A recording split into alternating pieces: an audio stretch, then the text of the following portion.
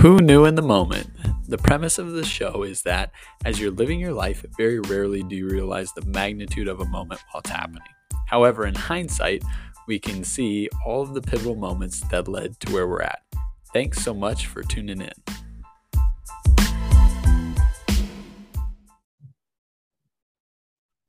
Hello and welcome to another episode of Who Knew in the Moment, the podcast. I'm your host, Phil Friedrich, and today I'm honored to have Howard Primer with me. Howard is a very accomplished individual, not only in the political realm where he started, but then in the business realm and the entrepreneurial realm and real estate thereafter. And one of the things I'm most excited to talk with him about today is the understanding of how important having career success can be, but how most importantly, our personal lives and the things we're able to accomplish there are. So Howard, thanks so much for being on today. It's wonderful being on. I'm looking forward to this conversation, and it's wonderful to look back and say, who knew in the moment, as your theme implies, because it is really quite exciting when we discover what we didn't know and what it caused us to know. So yes. This will be a fun trip for me. Yes. Now, Howard, growing up, was there much business in your family, or talk a little bit about kind of like your familial relationships between parents and any siblings that you might have had? Well, I had two wonderful parents, two very long-lived parents that were hardworking people. They demonstrated what the power of hard work really is. They were products of the Depression. They were products of the Second World War. My father served in the Second World War. He came home and he ended up opening up, because he couldn't find any other work, he opened up a dry cleaning establishment. And I grew up with my father being a hardworking owner of a small business, and my mother helping him in the small business. And frequently I helped him in the small business. Well, that teaches you the ethic of hard work. Yeah. And at the same time, the dedication that comes if you put that work secondary to taking care of your family. And my parents were always there to take care of myself and my brother. How powerful. How powerful. Now, as you were growing up in high school, you ended up having a gal that you were courting at one point. So talk a little bit about, going to high school and a gal you met there. Well, I was blessed to grow up in a part of Chicago that had a very good and if not outstanding school system. Yeah. And I was at one of the three high schools in this post-war, of course. There was the baby boom, and I'm a product of the baby boom. And there was a huge increase in the number of students. So the schools were highly populated. My graduating class had 1,700 people in it. So it was not a small gathering. It was a big gathering. And it was a very rich environment where we were encouraged to be involved in things. Well, I was involved in student government, and I had the good fortune of being involved in student government with some people that later on became very active in politics and in achieving many things in the world. And they were bright people and wonderful people. And I ended up dating one of those people in a very interesting way. And then I'll get to who that one person was. In 1964, that's my age, we were in the middle of a political year. It was a presidential year, and we had two candidates running for office, Barry Goldwater and Lyndon Johnson. And the superintendent of our high school, and as I said, there were three high schools, so my class was 1,700. If you combined all the high schools, there were about 25,000 students. And so the superintendent of our high school decided that he wanted to have a mock election. And he then approached me and asked me if I would be Lyndon Johnson. And I agreed to serve in that capacity. And I left it up to him to identify who should be Barry Goldwater in that political year. And as you may or may not know, if you know your history, Barry Goldwater was a very conservative candidate. And Lyndon Johnson, of course, was coming out of the John F. Kennedy era and things of that nature. So the reality is, he then turned to the president of the Young Republicans of Illinois to be Barry Goldwater, who was a classmate of mine. And that person was a woman by the name of Hillary Rodham. So Hillary Rodham later to go on to marry a president. Hillary Rodham and I spent the entire spring of that year in 1964 working together to campaign around all the campuses, knowing all the candidate issues and debating them. And so we became very active with one another. And that led me into a relationship with her that was beyond student government. It was a political relationship, but it was also an intellectual relationship. And so Hillary Rodham and I spent the entire spring of that year together almost constantly in order to prepare for those presentations and debates and speeches and things like that. And that led into the summer. So we've been close friends ever since. I continue to regard her as a very close friend. I didn't end up marrying her, as is obvious. Yes. But we had a good relationship and remain in that good relationship. As an editorial comment, I will say the following as well.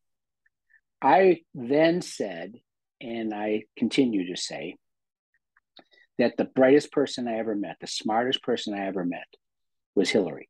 Yeah. She was by far beyond my capacity of intellect and things of that nature. She was absolutely brilliant. And to show you that brilliance and her capabilities, go back again, 1964. It's a mock election. I'm Lyndon Johnson. She's Barry Goldwater. Lyndon Johnson carried every state in the country by a large margin. Barry Goldwater only carried Arizona, his home state. So Lyndon Johnson carried every state. He just won by a landslide. Hillary won, or Barry won, in our little mock election. So she knocked me out of the box pretty easily. That's funny. Just a quick little kind of editorial sidebar on that. One of the things I said to her at that time, and it was kind of a whimsical statement, is that I believed that she would be in the White House someday and that she'd be the first female president of the United States. And we laughed about it. I mean, it was a far-fetched notion. And later, fast forward, when Bill Clinton won the election, I was invited, along with a few other close friends, I was invited to the White House for the inauguration. And we ended up having a wonderful dinner with the Clintons and our classmates. And over the dinner, Hillary looked across the table at me and said, "Howard, is this what you had in mind?" I said, I didn't expect you to be the first lady. I expected you to be the president. And her answer to me then is, "We'll just have to be patient." So that's great. That was a great opportunity. It's ironic that she was running as a Republican. Probably just as ironic as that I was running as a Democrat. But in any case, the reality is it was a very unique relationship. It wasn't the relationship that sustained me in life as my wife did, but it was a special and remains a special relationship. No, that's great. So as you're learning politics in, high school and whatnot, this ends up leading into kind of the beginning of your career as you decide, maybe, getting into politics is something that would be intriguing to me. So talk a little bit about getting into the political world and some of the jobs and campaigns you worked on there. Well, I did not start out wanting to be in the political world. I started out wanting to be a doctor. Ended up working my way through high school and college as a surgical tech in a hospital, which is where I met the woman that ultimately became my bride. So I was on my path to being a doctor. But as circumstances went on, and I spent much of the 60s as an activist, and an activist, by that I meant I marched with Martin Luther King throughout the South, traveled all over the place. My father wasn't entirely enthusiastic about the fact that I wasn't in class a lot of the time. This was when I was in college. And I also ran all over the country and was on the staff for Bobby Kennedy. So the reality is I got active in politics. I saw that as an opportunity to change the world. Yeah. And my ambition in life has always been to change the world. That from high school on, my ambition was. And so when I was a senior in college, I decided that there wasn't any way I was going to change the world as a doctor. Yeah. So I decided to go to law school, ended up getting hired very quickly while I was in law school by a U.S. Senator who was on the Foreign Relations Committee at that time. So I was working on his staff. He was a Republican senator, by the way, working on his staff, helping to fashion some of the major political issues of the 60s and early 70s from that point of view. And so I worked my way through college, working for the Senate, and even went to law school while I was working for the Senate. That's great. So in politics, I mean, that's a tough world to get into. It's a tough world to progress through. Talk a little bit about how some of those work ethic things that maybe you learned in your younger years end up helping you parlay into the political landscape. Well, now I'm going to be cynical a little bit. Yeah. I discovered by working for the Senate and working in Washington, D.C. and getting to be close to all that, that my character was not compatible with that seat. So while I felt it was the way to fashion change and affect good outcomes in the world, I was not comfortable with a lot of the people I encountered in that arena. And so I refashioned my plans, went to law school, finished law school, and decided that the way to change the world most effectively is through business. So here I am, I've gone to law school all this time, and I'm asking myself, can I really make a major change as a lawyer? And particularly if the lawyer is biased towards a political future, or is there some more effective way to have an intimate outcome? And I decided to become a businessman. And I became an entrepreneur, and I had the good fortune of connecting with some very interesting business opportunities through those years.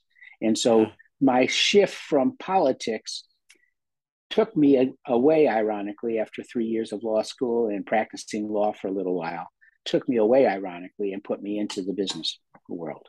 Yes. So to start an entrepreneurial journey, always a bit frightening, but I'm sure, having seen a parent or your parents kind of start a business, it's like, well, I know it's possible. And so during your time in the political realm, you had made certain connections, and inevitably one of the kind of matching of people that comes together is with a gentleman named Howard Schultz. And at the time, it was not a large Starbucks, but a very small Starbucks that you do some consulting with. So talk a little bit about that connection and how that came to be. Let me clarify that. I ended up being recruited to the state of Washington to run the court system in the state of Washington. Yeah. And I found myself, this is when I'm starting now to evolve away from politics, away from the legal background I was, because I ran the court system. I was starting to look at business, and I became a business entrepreneur at that point.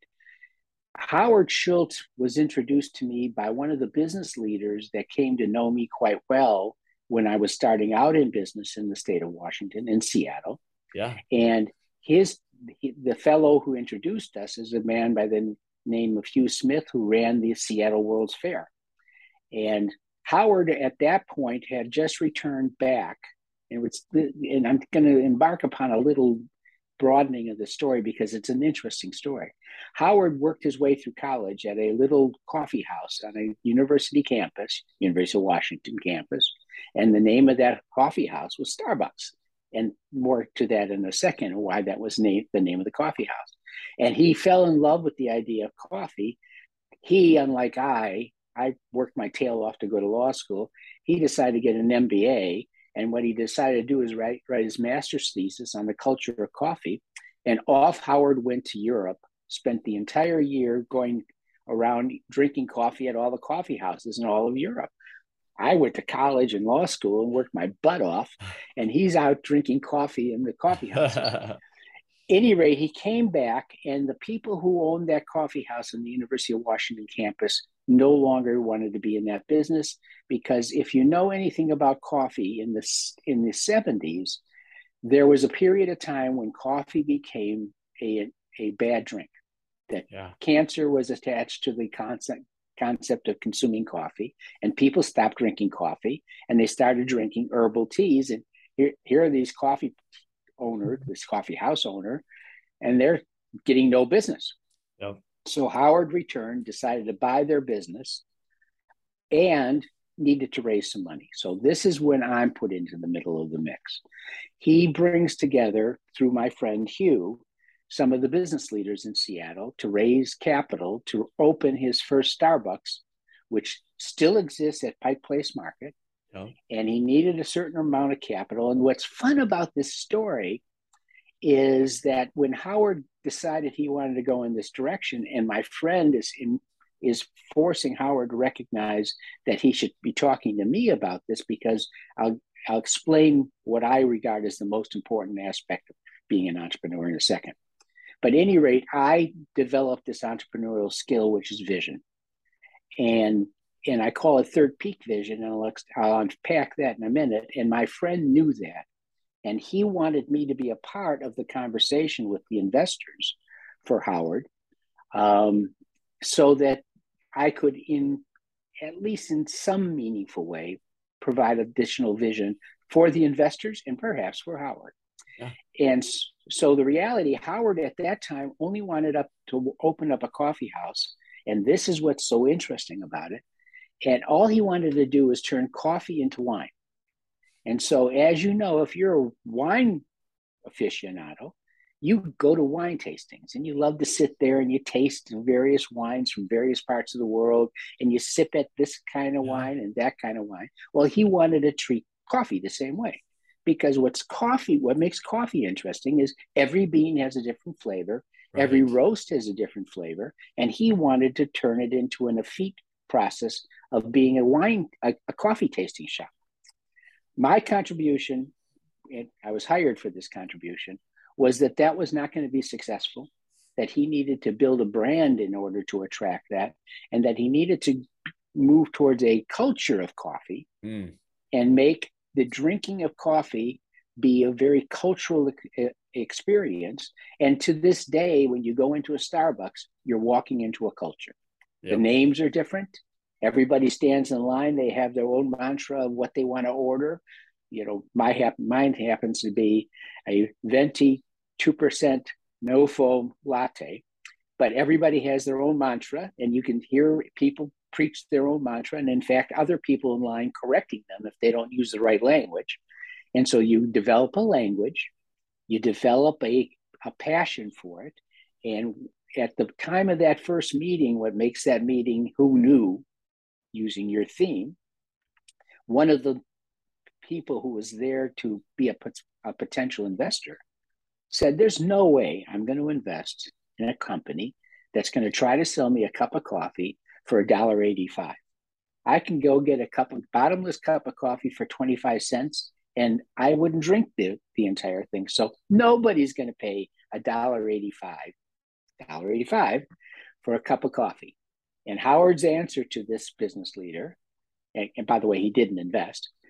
Howard's answer to this business leader is, I see a day sometime in the future where there'll be a coffee house, a Starbucks coffee house on every corner in Seattle, and people will stand in line to order more than $1.85 for a cup of coffee. Yep. Well, I don't know about you, but yesterday when I went and got my Starbucks, I spent $4.85 for a cup of coffee. And there was a line. There was a long line.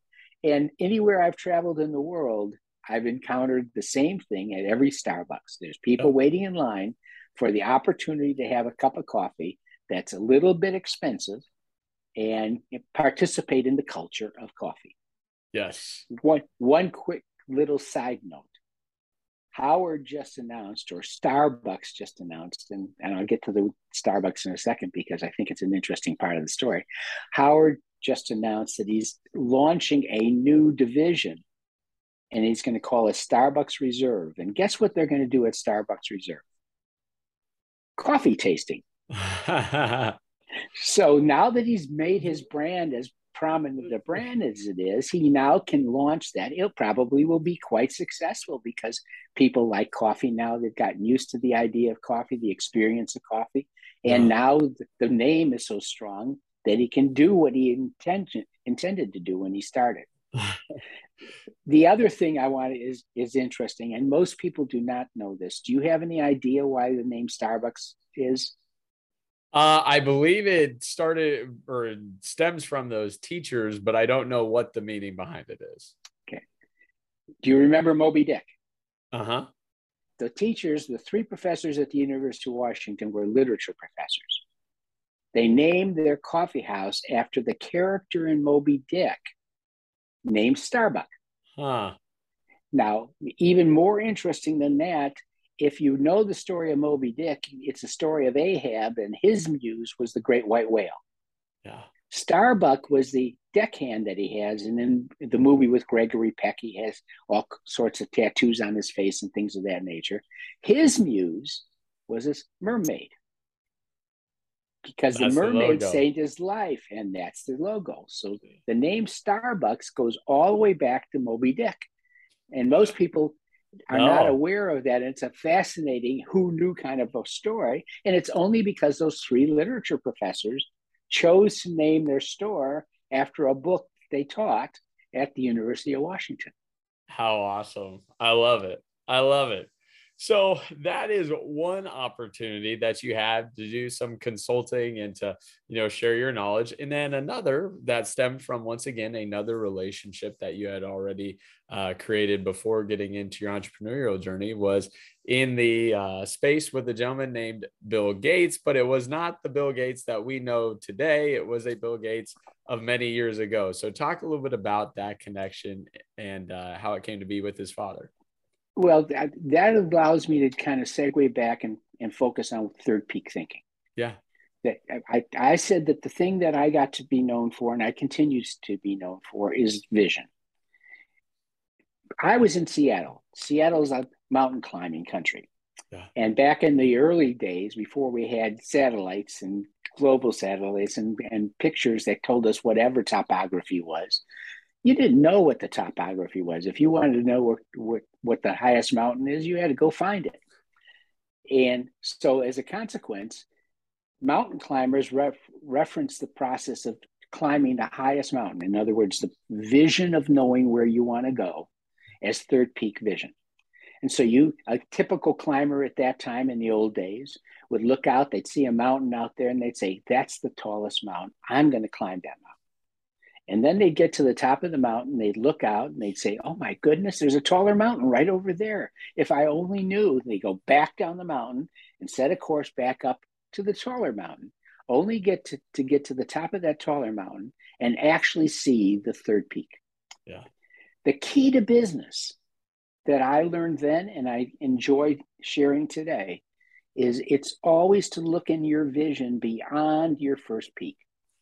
If you don't know your first peak is only your first peak, it becomes your only peak. The goal in all of business, being an entrepreneur, is the ability to envision the true destination, that third peak that's going to manifest the greatest outcome for your business and for your life. Yeah. And so my gift at that time was to articulate that, to talk about that. And to this day, my gift is to be able to talk about that and give people the insight. Now I'll get to the question you asked. Yeah. So one of the reasons I was brought to the state of Washington to run the court system is because the president of the Washington State Bar was a man named Bill Gates Sr.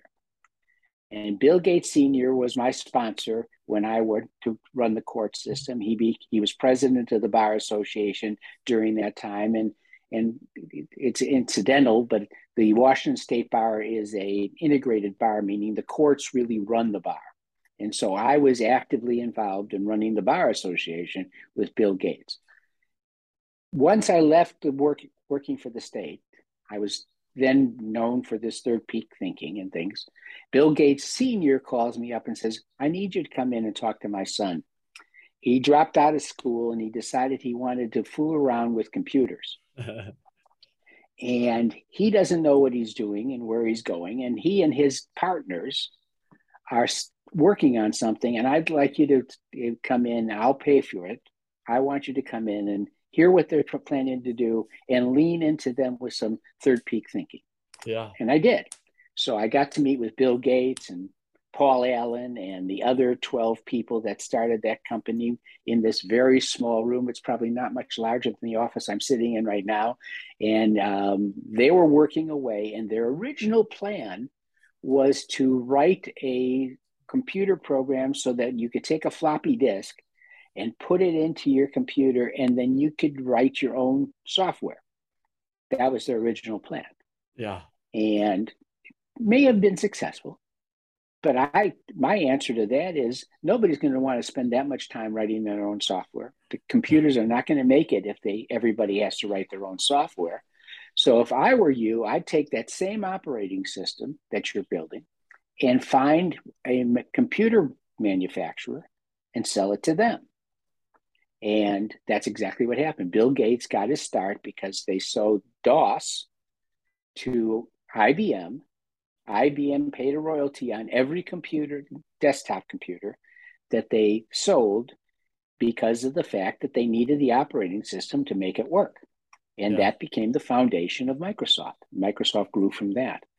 So that was a good fortune for me to be there. I enjoy working with my computers to this day and think what would have happened using your theme again. Who would have known at that time? Because we would not have computers we know now, at least not with Bill Gates or Microsoft's assistance.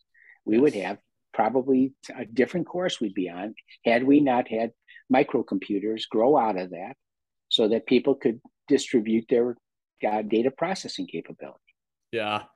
So I want to dive into the third peak thinking and, talk a little bit about like actionable steps someone listening could take away. So I think you make a phenomenal point of, hey, we see this first level that we think that's what I want to get to, only to get there and realize that we're capable of more, or there is something bigger out there.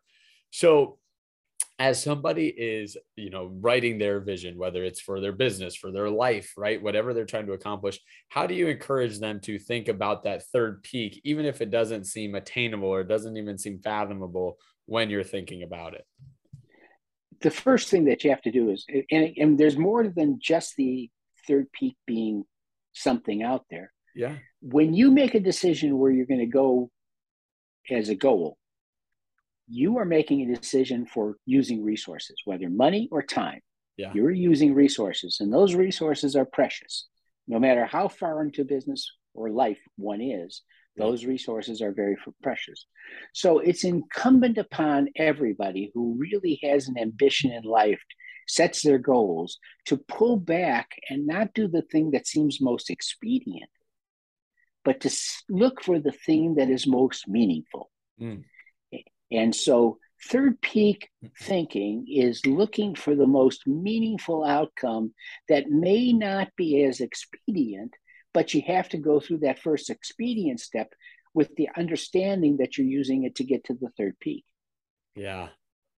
And so that's how everybody who's in business at any time has a tendency to grab onto the first thing that's going to throw cash in their direction, make that the thing they're doing, finding the other things that they're pushing aside because they got to stay focused on making that cash or whatever other form of success they want to measure, when in fact they're getting inundated with information that gives them an opportunity to understand there's something bigger.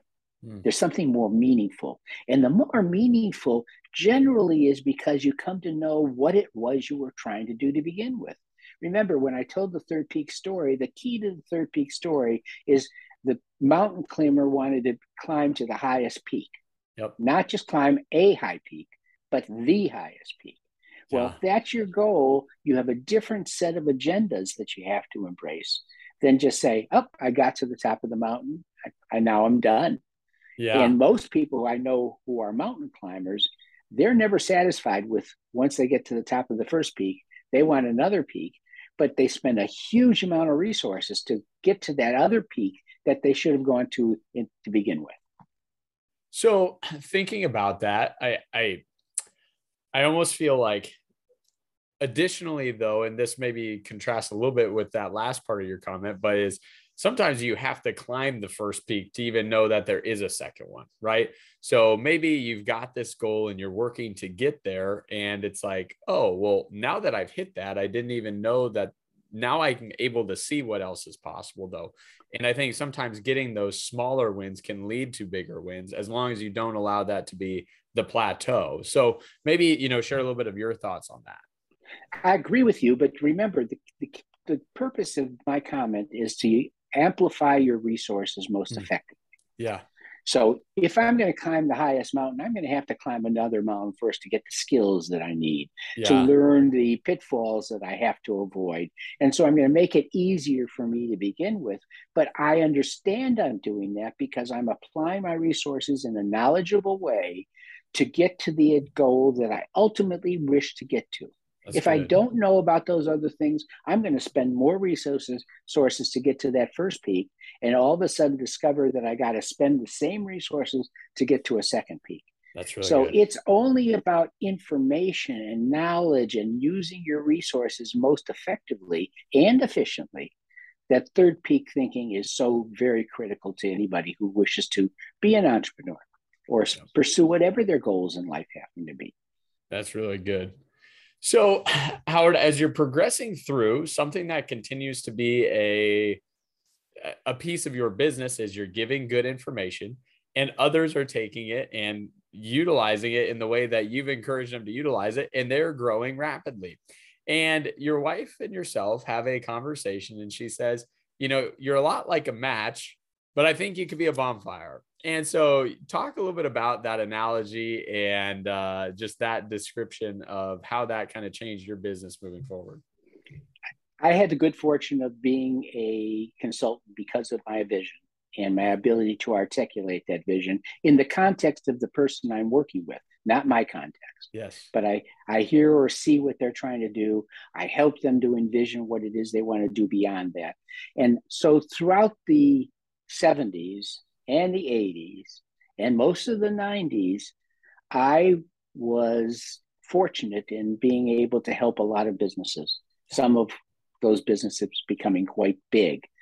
My wife sat down with me one day and said, Howard, I love the fact that you're helping all those businesses.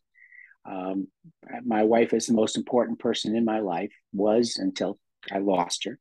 Yeah. And she basically stared at me, but what about us? You're helping everybody else. Why don't we build our business? Yeah. Why aren't we the ones pursuing our third peak? Why aren't we doing that? And she was right. And so I sat and I asked myself, what do I care about? What can I get involved in that's mine, that I do for us, that is meaningful? And what I kept coming back to was housing. The most important thing, and if you know Maslow's hierarchy of needs, first we got to take care of our food. Yep. Second is shelter. Yeah. So the fact is that our housing system is so bad that many people are never satisfied in the fact that their housing is adequately taken care of, or that they're taken care of in their housing. Yeah. So I decided I'd get into housing and began owning and operating apartment complexes. Yeah. And I did it by pursuing it in an entirely revolutionary way. And it ended up, as a result of that, outperforming everybody else in the same markets that we were in, because we were delivering more than just what I refer to typically, 4 walls, a ceiling, and a floor. Most people in the housing business, on the business side, only are interested in delivering the 4 walls, a ceiling, and a floor. I don't care if you're building a house for somebody or you're renting a home to somebody. They're only interested in delivering the product, not the experience. Yep. I decided it was important, if we're going to be in housing, to pay attention to delivering the experience. And so what I did for most of the 21st century is I owned and operated apartment complexes. Yeah. And I was delighted in it. The people who lived in my communities loved living in my communities. The people who worked in my communities loved working in my communities. We were delivering a culture of feeling and concern. Yeah. And what is more important is delivering something that helps elevate customer as opposed to just delivering the product to the customer. Yeah. Now, as you are getting into, the real estate side of things, are you still doing consulting on the side? Did you kind of put that on the back burner and just put all of your efforts and energy into real estate? Talk a little bit about that transition for yourself. Yeah, I had to make a commitment to me effectively. Yeah. I was invited into helping in various places, but that kind of help means I've got to devote some energy to the person. And I can't devote energy to that person if I'm devoting energy to this person, me, and my family. And so my primary concern was building that business. And building multifamily is not an easy business to build, because it's a process of first getting in there and cleaning up messes. It's a process of dealing with situations. One anecdotal situation I'll give is I bought a property right outside of Buckhead in Atlanta, if you know the Atlanta market. Buckhead, and if I keep shaking the phone, I'm sorry. But Buckhead is a great market, and I bought this beautiful property just north of Buckhead and took possession of it. It looked good on paper, only to discover, and not very long after I took ownership of it, that it was the comfortable house of ill repute for the Buckhead market. So most of the people that were my residents, my tenants, were in fact in the trade. And I had a serious problem. I had not only to fix up that apartment complex, that community, but I had to take and change the entire dynamic of the community. And so I had to let go of everybody who was living there and had to start all over. So you don't know those things. You got to make 100% of your commitment to getting to your goal. You've got to stay true to your core values. You got to stay true to the ethic that makes everything possible. And then you have the ability to attract people who are truly wanting that kind of a life for themselves. Yes. So you never know what you're getting when you get into multifamily. So therefore, I needed to devote myself, and my investors, of course, insisted on this, 100% to my own business. Yeah. No, that's good. Now, you've talked about a few times just mentioning, your wife that's now passed, but talk a bit about the support in a relationship and how that's so important, especially as a, business owner and someone that's a visionary trying to grow things, is, having that rock at home that is not only supporting you, but is with you on that journey and willing to say, hey, if that's what we need to do, or here's a piece of encouragement, or here's an idea, Howard, maybe it's time to take a turn. Well, I'm a hard worker. Yeah. You're a hard worker. It's what sets us apart is that you're able to put in the effort, put in the time, and do the things. But I will tell you that my hard work never was more important than my family. So I devoted every ounce of my available energy first to my family and then to my work. Now, I don't need a lot of sleep, so I have plenty of hours to do that. Yeah. But the reality is, one of the things many of us do when we get into business is we turn our backs on that domestic relationship, that rock relationship that is so essential. So my family became my priority. It was a conscious decision. Yeah. You had to make that part of your core values, and you had to attach those core values to everything you did every minute of the day. So I worked hard. I led well. I energized people with vision and things of that nature. But my wife and my family, and I have 4 beautiful daughters from her, became my number one priority. So that took precedence over everything else. And because of that, my wife was so very supportive of me that I don't know that I could have made it happen without her. I had a happy home to come to. I had a beautiful bride that was waiting for me. I had 4 beautiful daughters. It fulfilled me in ways that my business could not. Yes. And in fact, to complete the story on my housing business, I left the housing business because my wife became terminally ill in 2016. And I had a choice of devoting myself to my business or devoting myself to my wife during what was left of her life. And so I liquidated my entire business in behalf of my wife. And I'm just now on the other side of that process, recovering my life. Yes. Now, I think that's such a, good point for someone that has experience like yourself. And that is, oftentimes it seems like business is the most important thing, or it seems like a next goal is the most important thing. But at the end of the day, the people that are in our lives, whether it's a spouse, parents, siblings, whatever it is, that truly is the most important. So talk a little bit about that for you, Howard, and, as you reflect on your life and what that's meant to you. I think that the exciting part about my life is that I never lost sight of the fact that family was like the core of my existence. Yeah. Two solid, strong parents, lived a long life. My mother died at 102. My father died at 98. They were strong and worked until they died, actually. And my brother is a hardworking individual that is still one of my closest friends to this day. Yeah. So family is at the core of who we are, and they define us. And when we start pushing that aside, our definition of our sense of value, our core values start to diminish because they become too transitional.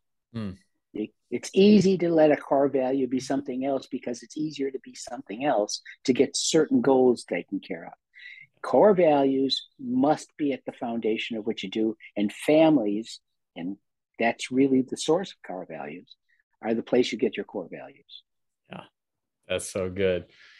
Well, Howard, I want to say thank you for sharing your story, but are there any other pivotal moments that stand out to you that we haven't gone over today that you'd like to share? No, I think we've pretty well covered a lot of territory and a significant number of my past relationships. But I can tell you from the point of view of hindsight, yes, life is so exciting, and the future of life is even more exciting. Mm-hmm. So I am now looking towards my future without my bride, and it is still exciting. There's still opportunities. There's still positions of potential value that you can contribute to the world. And there certainly are third peaks to find. So I am happy to be able to say, if you energize your life, you hang on to your core values, and you love those who love you, it will put you in a very good space. I love that. Well, Howard, thanks again so much for sharing your story. It's an honor to have you on, honor to hear your stories. And I know people are better for having heard it. So thanks again. Thank you. I appreciate your invitation. Take care.